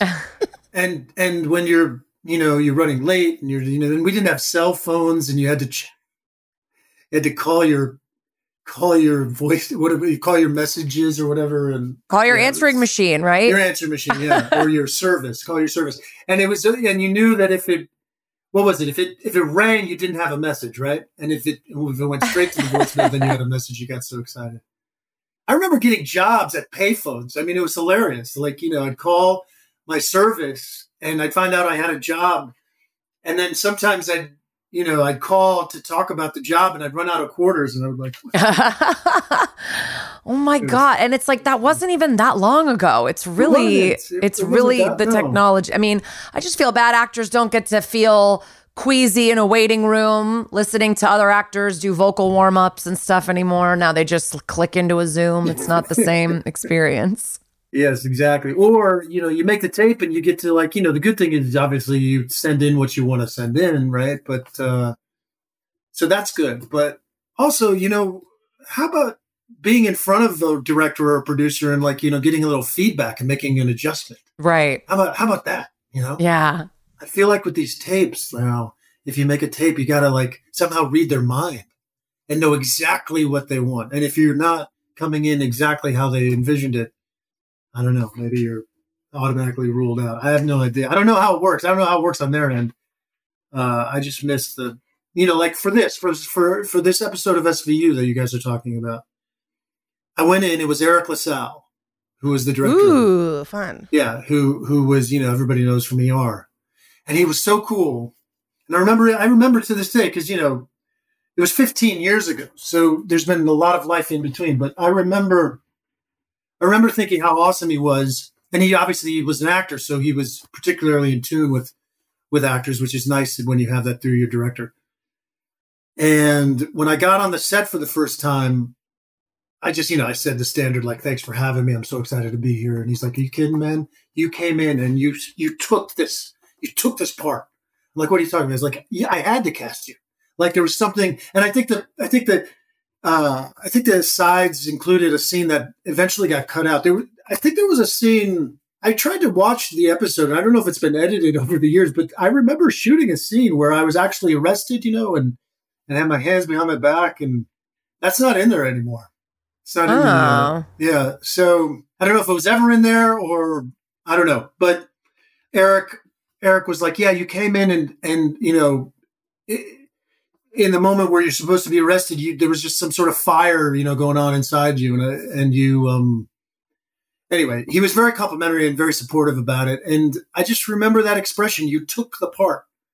And, I think actors come in a lot of times and we're all guilty of it, of please pick me, you have this attitude, but if you come in and and it's harder, it's easily said, hard to pull off. But if you come in as if your attitude is okay, I already have it. This is the first take. We're just going to, this is a formality. Yeah. We're just, it's very hard. And sometimes I admit I'm not right for most of, there's a lot of stuff I'm not right for. But if you come in and you're right for it and you sort of own it, I don't know. As a young actor, that was really something good that I heard at that moment. And I think it really helped me, actually. And I tried to keep that in mind going forward. And anyway, I was grateful to Eric for putting it that way. That's awesome. Yeah. Well, in this one, wild fight scene, thrown through a glass table. Yeah, yeah. Cool fight. Yeah, it was a good fight, wasn't it? Yeah. I love that too. When I was in theater school, I did a lot of stage combat, and when I first got out of school, I did a lot of Shakespeare, and I was I played Tybalt, and I was doing the sword play and all that stuff. I really like that stuff too. I love being physical. I was an athlete as a younger person, so I love getting to use that kind of energy in my work. It just sort of grounds it, and it's a lot easier to get into the body of your character when you're moving around like that. You know what I mean? It sort of takes that energy, sort of takes you to a place that makes it easier to play than something that's completely cerebral and you're not really sure how to go at it. I love the physical business of all that stuff. And that was a great fight. And Ryan was amazing. He's a phenomenal actor. I love him from True Blood. Yeah, he's great. Yeah, Ryan Quanton, I think. Is that Quanton, yeah. Quanton, yeah. He's Australian, I think, isn't he? He's Australian, yeah. I remember, it's funny I get to talk to you guys about this because I had forgotten a lot of things over the years about doing this episode. But I came back and I remembered the thing about Eric and what he had said about auditioning. And then I remember Ryan, who I haven't probably seen since. But I remember being so impressed with what he was doing. He was doing something that actors who work for the camera, eventually become very good at. But I was still, I'd done some television, but I come up to the theater and I hadn't really sort of fully understood this part of it. And he was basically doing something different on every take. And at first I was like, dude, what, I'm thinking, do you not know what you're doing? Like, what do he was switching it up so much. And I was like, maybe he's not sure how he wants to approach it, or he's confused, but it's actually the complete opposite, right? Like, he's giving the director and the editors so many options. And as someone who's, when you work for the camera, that's a big part of your job, right? So like, you do it like I had done so many plays, and you sort of lock in over the course of rehearsal. You do the play and you figure out how you're going to play this moment in the play. And then, it changes a little bit from night to night because of the different reaction from the house and all that. But in general, you're pretty much right there, right? But what I was learning, and what Ryan really seemed to understand at that point much better than I did, was it's so valuable to switch it up, and that each choice has an equal opposite choice that you can try. And I just remember that stuck in my head. And I actually got Nurse Jackie like literally 2 months after shooting this episode of SVU. And that's where, Nurse Jackie was a gig where I was there enough where I was actually getting to hone my craft in a new way, where I was, because I was working more consistently for the camera than I ever had been. And again, I took that with me. I would remember Ryan Quanton, mixing it up in the different takes. And anyway, I just think it's so funny that you picked this episode and wanted to talk to me about it, because it really was a seminal moment for me. And in so many ways, there was the thing with Eric and then Ryan and just where it fell into my life, like how it was the last job I did before I got Nurse Jackie, which was a job that changed my life. And so, talk about, I don't know, energy or zeitgeist or, whatever, but there was something going on in that moment for me. And I was just very fortunate to do this episode when I did, because I think in some ways it sort of propelled me into the next step of whatever that was going to be. Yeah. But you guys are just you guys are just choreographed fighting the whole time, the two of you. It's not like any stuntmen or anything. It's just you guys beating the shit out of each other. I think we both did. I don't think there was a stuntman. I think it was choreographed. We probably rehearsed it quite a bit, and then yeah. But he was obviously very, athletic, and he was good to go, and I was still young enough to be game. I don't know if I could do it now, but it was fun. But your dude was cold, man. Your character threw a baby in the Hudson, Yeah. And it's my understanding that these stories come from actual headlines, right? So they're coming from actual stories. I don't know. Yeah. Well, I think this is based on a woman in the military who was killed, but I don't know if a baby was thrown into the Hudson or anything. I don't know if it's all that, if it went that close. Yeah, I mean, it's the bad guy parts are always, in my opinion, the kind of the fun parts on those shows, because obviously Benson and Stabler, great characters, iconic characters, great actors. But, these people who come in on for just the week to, mess with them, they're often really fun. Those are good, juicy, parts to dive into. Yeah. Totally. That sounds weird to say that when I'm thinking about what he, like to your point, he threw a No, baby that's in what the everybody water. says because It is, yeah. We've talked to a lot of people, or we've seen a lot of also like very well-known comedians be on the show, and they'll play really twisted psychos. And it's kind of like, because that's the only fun thing to play when you go on that show. Nobody wants to see a huge comedian come on and be like a defense attorney, like you want to see them come on and like be this person you didn't expect, Exactly, right. And they get to go in a direction that they're not normally given an opportunity to do and show their range. It's fantastic. Yeah. Were there any other memory or like moments with the cast you think our listeners would be really happy, like any tea? Well, I'll give you a little tea. I mean, so Mariska is married to Peter Herman, who was one of the very first guys I ever met in New York. Wow. I came to New York. I moved to New York in Where are you from? Well, so I grew up in Madison, Wisconsin. No way. Cool. Yeah. And I was desperate to, just quick side note in terms of Madison. I love Madison. I love coming from Madison and coming from the Midwest. And I go back to see my family quite often. But when I got to New York, I'm Italian. My grandfather was a Sicilian immigrant. So it was, I was trying to play this game where like, I had the vowel at the end of my name and I sort of had this, raspy voice. And I was like, and then when I was going into The Sopranos, the last thing I wanted them to know was that I wasn't, from Brooklyn, right? So I hid that for the longest time. I was trying to and I could get away with it because nobody could look it up. Like it wasn't on the internet. So I could, basically, I wouldn't say I lied, but I didn't offer up that I was not from New York. Anyway, I moved to New York and the very first sublet I had was with a group of guys. Most of them had gone to school at Rutgers. And one of them was good friends with Peter Herman, who had just at that moment in his life had just booked, a regular part on one of the soaps.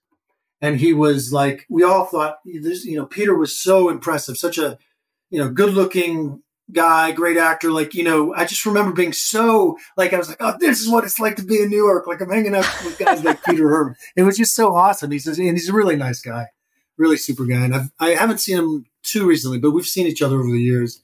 And so that's my little tea sort of about Mariska because I met, Peter this was 1996. I met Peter in 1996. I don't know what year they started when they met on SVU.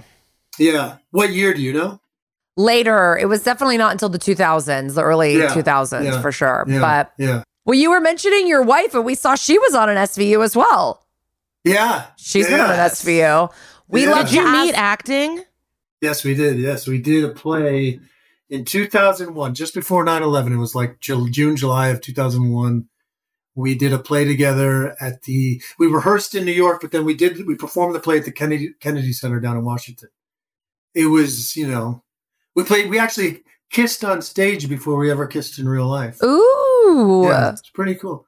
I remember her parents came to see the play and the very first words, because in the play, at the end of the play, the characters are meant to become love interests, and it's implied that they'll be together. And so her father comes down to the dressing rooms after the show and sticks his hand out and says, "Let me meet my future son-in-law." Cute. And because he's making a joke, because the characters, are, and sure enough, 18 months later, Alana and I were married. So. Oh my God, I love that. He was clairvoyant or whatever. Sounds like a perfect Jewish dad comment too, or like the mom. Exactly, the mom, who's the guy? Who's the guy in the play? And here's the thing: I was playing a Jewish doctor in the play, so I was in. Yeah, I was like, I had his approval. We're both Jewish, just in case you think I'm saying something weird. Well, and also let me tell you a little tea that I've converted to Judaism. Ooh, you stepped on the glass at the wedding? Well, I did a hell of a lot more than that, but yes. Well, thankfully, I didn't have to do the ultimate. Yeah. That was taken care of because I was a child of the late 60s. But I studied Hebrew. I learned Hebrew. My wife grew up in a conservative family, so going to synagogue was a big part of her life as a kid. So I mean, I know what I'm doing. I can read the Siddur and I can say the prayers, and we don't really do it. I mean, for a while, I kept kosher. I kept kosher for a while. Wow, that's love. And I, it is love, but I also loved it though. I really did. I mean, not that we need to get into the whole world of religion, but what I loved about Judaism was, for the first time in my life, I was asked to I was encouraged to ask questions. I was encouraged to challenge things. And, I'm just going to say that's not how I was raised. I was raised this is how it is. This is how we do it. Keep your mouth shut. And there were some beautiful things about how I was raised. I was raised Catholic, but I did love the idea that I was free to speak my mind, and that, nobody was pretending to have the ultimate answer, at least not in the way I was introduced to it. So anyway, that is the cool thing about Judaism compared to other religions, for sure. I think so. For sure. Well, I do want to do another Sex in the City question. Once that came out, I mean, that was such a big show. Did people ever stop you on the street and be like, "You're the asshole"? Yes. Yeah. Okay. Yes. And the power of that show, the longevity of that show, I did one episode, and people are just as likely to remember me from that as they are from anything else. And I'm like, how do you, that was 22 years ago or whatever it is. But yes, I mean, you know how it is. I mean, the people who love that show, they love that show.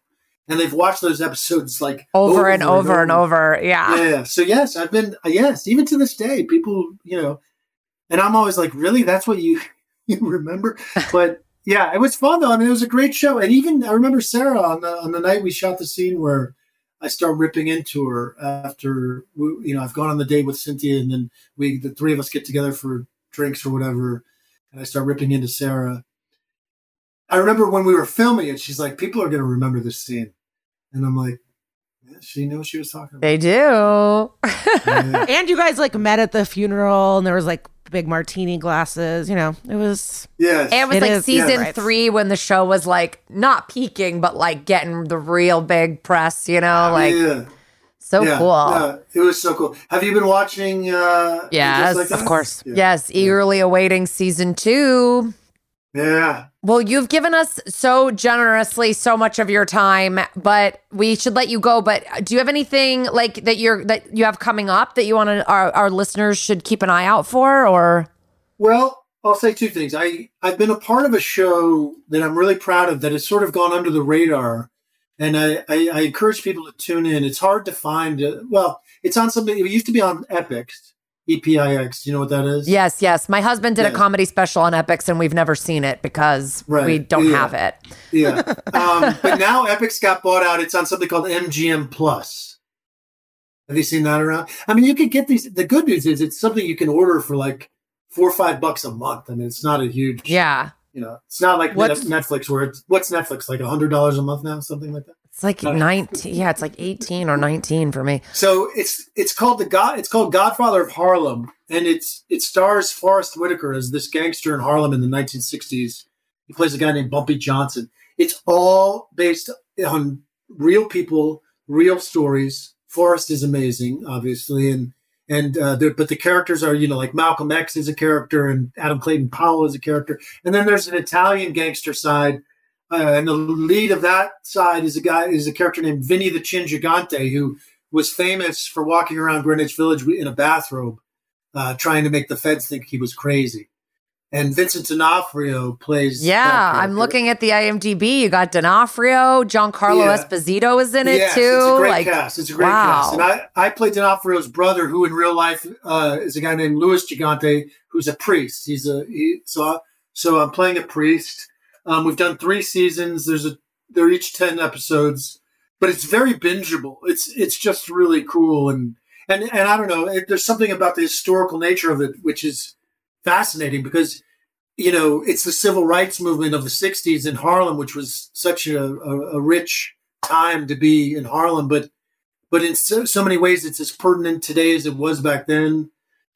So I encourage people to check it out. It's sort of flown under the radar, which I think is too bad. And, Forrest is one of our greatest actors. Yeah, he's a huge guy. Yeah. I mean, everybody could probably go get a quick 7-day trial and just binge the whole thing. No, that's what I tell people. Like, you pay for a month and you can easily get through the 30 episodes. Yeah, this is star-studded. I want to watch this.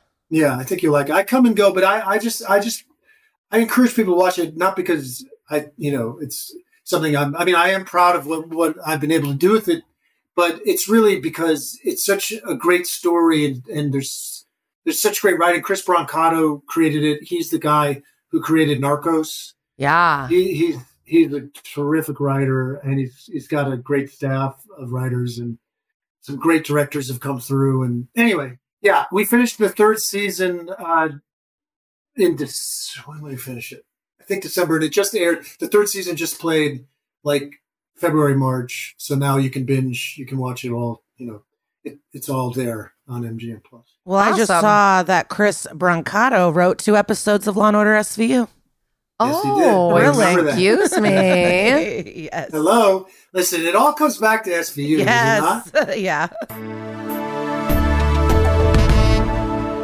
That was wild. Sometimes we talk to people that have just been in my heart and head for years, like a decade, and suddenly they're there. It really is wild. And he's so nice, so cool. Seems like such an active father. Always plays very, even in Nurse Jackie, like he's getting fucked over by Nurse Jackie, but it's still like, yeah, you're cold. I don't know. Like, he just plays these cold or psychopaths. I mean, people that throw babies into the cold water, but so nice. Yeah, so cool. a warm person in real life. I expected us when we started this podcast to talk to more crazy people, more people that were just like unhinged. But I guess people are either keeping it together for this short combo, or more people in Hollywood are normal than we think. Yeah, I mean, a couple of faces have popped into my head when you said who's crazy or not. I definitely have a few faces I'm thinking about, but in terms of him, it's just great. He's just great. Yeah, but damn, girl, your husband's cheating on you, and you just help him get rid of the evidence and perform a murder. That woman. Oh, I mean, this is one of our old school little slogans, but don't go to jail for a man. Yes. Never go to jail for a man. No. I still think that should be merch. I think that's one of the best ones. You said that, and I think that's one of the best ones. Don't go to jail for a man. We could bring it back. I mean, it's an overall lesson. Also, that other military guy who knew he was guilty but wouldn't say anything. I don't get why. He was into the process. I just kind of hate how they have their own court and like they get to go around the system and like do it themselves and everything. I just am like, why do you have different laws than the rest of the people? Like, well, it's kind of like college campuses. They don't want it on the outside. They want to keep this like facade going that they're great. They don't want it in the court. And 2 places where sexual abuse is rampant. So, it doesn't, like, everything, we've talked about this before, but like anything that's secret, any things that have like codes of silence or vows of secrecy, or like that's just a recipe. Those are breeding grounds for like, criminal behavior of all kinds. But the only thing I guess I learned in this episode is don't join the military. Well, you didn't learn that. I feel like you knew that. Yeah, not a new one. I'm trying to think what's new that I learned. Well, wait, what was the oh God, that real case was fucking crazy. I guess that Dominic, great actor. I mean, I think forever I will have him blazed in my brain like he threw the baby into the Hudson. Like that's a haunting moment. Like that is a cold ass person. I mean, I guess that's who you want as a killing machine in your military. Someone that would do that. Yeah, I guess that's the fucked up thing. You want monsters in the military. Yeah. You want someone that has no issue throwing a baby into the Hudson. I guess that's what you want when they go to the high schools. They look for low grades, are you poor, and will you throw a baby into the cold water? And if you can do all those things, then you can definitely join the United Forces. Oh my God. Well, because our friend has a sibling, and I asked this of an audience or somewhere, and it wasn't true, but like that he's just really high up, but they would punch and break all their noses, so then they wouldn't be scared of that pain anymore. So then they know what it feels like. So you don't. That's not flinch or true, though. anything. You said it is true of the person that we know. But he's very high up. And when I asked someone just in the military, I did some crowd work in LA and there was someone in the Marines. And when I asked her that, she was like, no. But she went to the Marines because she was poor. And so I don't think she stayed a long time. But I think if you go the distance, they punch you in the face. So you're not scared of it. That is one thing though. Like I guess it's like, I do think it sucks that like, the way our country is like that poor people have so few options. But I do feel like the military and the armed forces can help people like pull out of that cycle, which is good in some cases, gives people, some professional training in school for free and stuff like that. But, still you have to like offer up your life for that. Yeah. So that's a toughie. That's a toughie. But yeah, they also make you go into like different gases and stuff. So it's not an issue for you. Like if there's like, some sort of poison gas. I mean, I don't know the words. This but, guy sounds like a Navy SEAL.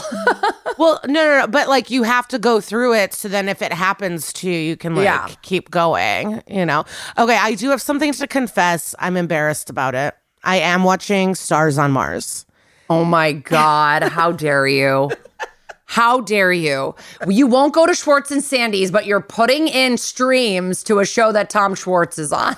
Yes, but so is Natasha Leggero. And Schwartz didn't do anything wrong. I mean, he's an idiot. Did. He's an idiot, but he's not the main person you're mad at. If you would not, if he had his own bar, you would not go to that over this, would you? I would. I have been blind to it for years and years, so I'm taking full responsibility. But the way he treats Katie and what he did to Katie, horrible. And the gaslighting is horrible. To say that he's done nothing wrong is wild. Also, but he's not the main villain. No, but Ariana was a groomsman in his wedding, and he helped Sandoval cheat on her, knowing it the whole time for months and months and months. Went on trips. I'm not the one watching him on a reality show. Yes, but you said he did nothing wrong, and you also said the military is a great place for scholarships. So what are you talking about? It is. Some people, it's true. And not only that, but Schwartz helped try to he filmed fake scenes, making Ariana seem like this horrible person. I think he's done a lot of shitty stuff. But so has other people whose establishments he cheated on Katie. And he cheated on Katie all the time throughout their marriage. Poured beers on multiple women. I don't think he's an innocent bystander. I don't think he is either. But I don't think that if this had not happened, you would have a problem going to their bar. Even though we knew all of this behavior, almost all of this behavior from Tom before. I'm saying to boycott a business. He is a dick. Yeah. I mean, but also I might be the only person watching Stars on Mars, so it's not like I'm giving it too much. I the Nielsen rating to one. I'm the only one. You have a viewership of 1, and it's one lady in California. Wait, what is happening? We should check on her. She seems sad. What? What is it? What is happening on it? I DM Natasha and I go, I have a lot of questions about Mars. And she just wrote LOL. So I hope maybe I have to force myself on her because I need answers. I don't know where they film it. It's obviously, but they're all pretending they're on Mars and everything is life and death, but clearly it's not. And so then there's a fire. It's where is this? What are the challenges? What is going on? It's a mess. It's a mess. But I seeing all the people, I guess, all the mismatch, but they have to be cleansed. They're doing cosplay they're on Mars in these outfits and they're eating freeze-dried food, but it's goofy. But I liked that 70s house on MTV. Do people get kicked off? Yeah, so they have a challenge every episode, and there's 2 commanders, a main commander and a mission commander, and they're inside, and they're in the headsets, and then everyone else puts on spacesuits, and there's an in-between area, and then they go out into Mars, quote unquote. I'm doing quote fingers, everyone. And they do a challenge where it's like, there's a rupture in the air thing. Get the ladders and fix this. And then they'll like wind the sand and make it like they kind of make, and then the people are like, it's hard. And they're pretending they're on Mars. And then they go back in the in-between, and then everyone gets voted like mission critical, can come back in. And then there's 3 people left. And then the team, like all of them chat about who gets to stay or not of the 3 losers. Tom Schwartz has been in the bottom 3 multiple times. But not surprising. I don't think he has much to offer. He has nothing to offer, but Portia's on it too from Atlanta Housewives. So she's been fun. And then there's like, I mean, it is cool because there's like Olympic athletes, NFL athletes, like intense athletes. Then there's just useless reality stars. Then there's women that can communicate. And that's kind of like the group. And then there's women who can communicate. I love that. Well, that's our non-paid ad for Stars on Mars. Everybody watch it and help Lisa get the numbers up. It's not good. I mean, thank God the Bear comes out. I'll have some programming. But like all my favorite Bravo ended. I'm just sitting for New York to star. I'm in a cul-de-sac at the moment of lack of choices. I don't know what to watch anymore. There's nothing. Oh my God. Yeah, the ultimatum is over. All the things you were watching have come to an abrupt halt. Well, we were in an embarrassment of riches before, and now it's like a dry spell. So let's get to What Would Sister Peg Do? This is our weekly segment where we give you guys a website, a podcast episode, a documentary, something to give you more information about the topic that we touched on in today's episode. And we have previously recommended the National Sexual Violence Resource Center. And today I wanted to specifically point you to a guide that they published called Sexual Violence in the Military, a Guide for Civilian Advocates. And this lays out the reasons why sexual violence is so prevalent in the military, why it's so underreported, elaborates on the measures that the military is taking to curb sexual violence, and it shows the steps that can be taken to prevent violence in the future. So if you'd like any more information on that, go over to the National Sexual Violence Resource Center, which is abbreviated NSVRC. And the link will also be in our show notes, in our Instagram stories the day of, and then saved forever in our WWSPD2 Instagram highlight. Thank you so much for that. And next week, we will be doing Forgiving Rollins. That's season 16, episode 10. See you soon, bitches. Bye-bye.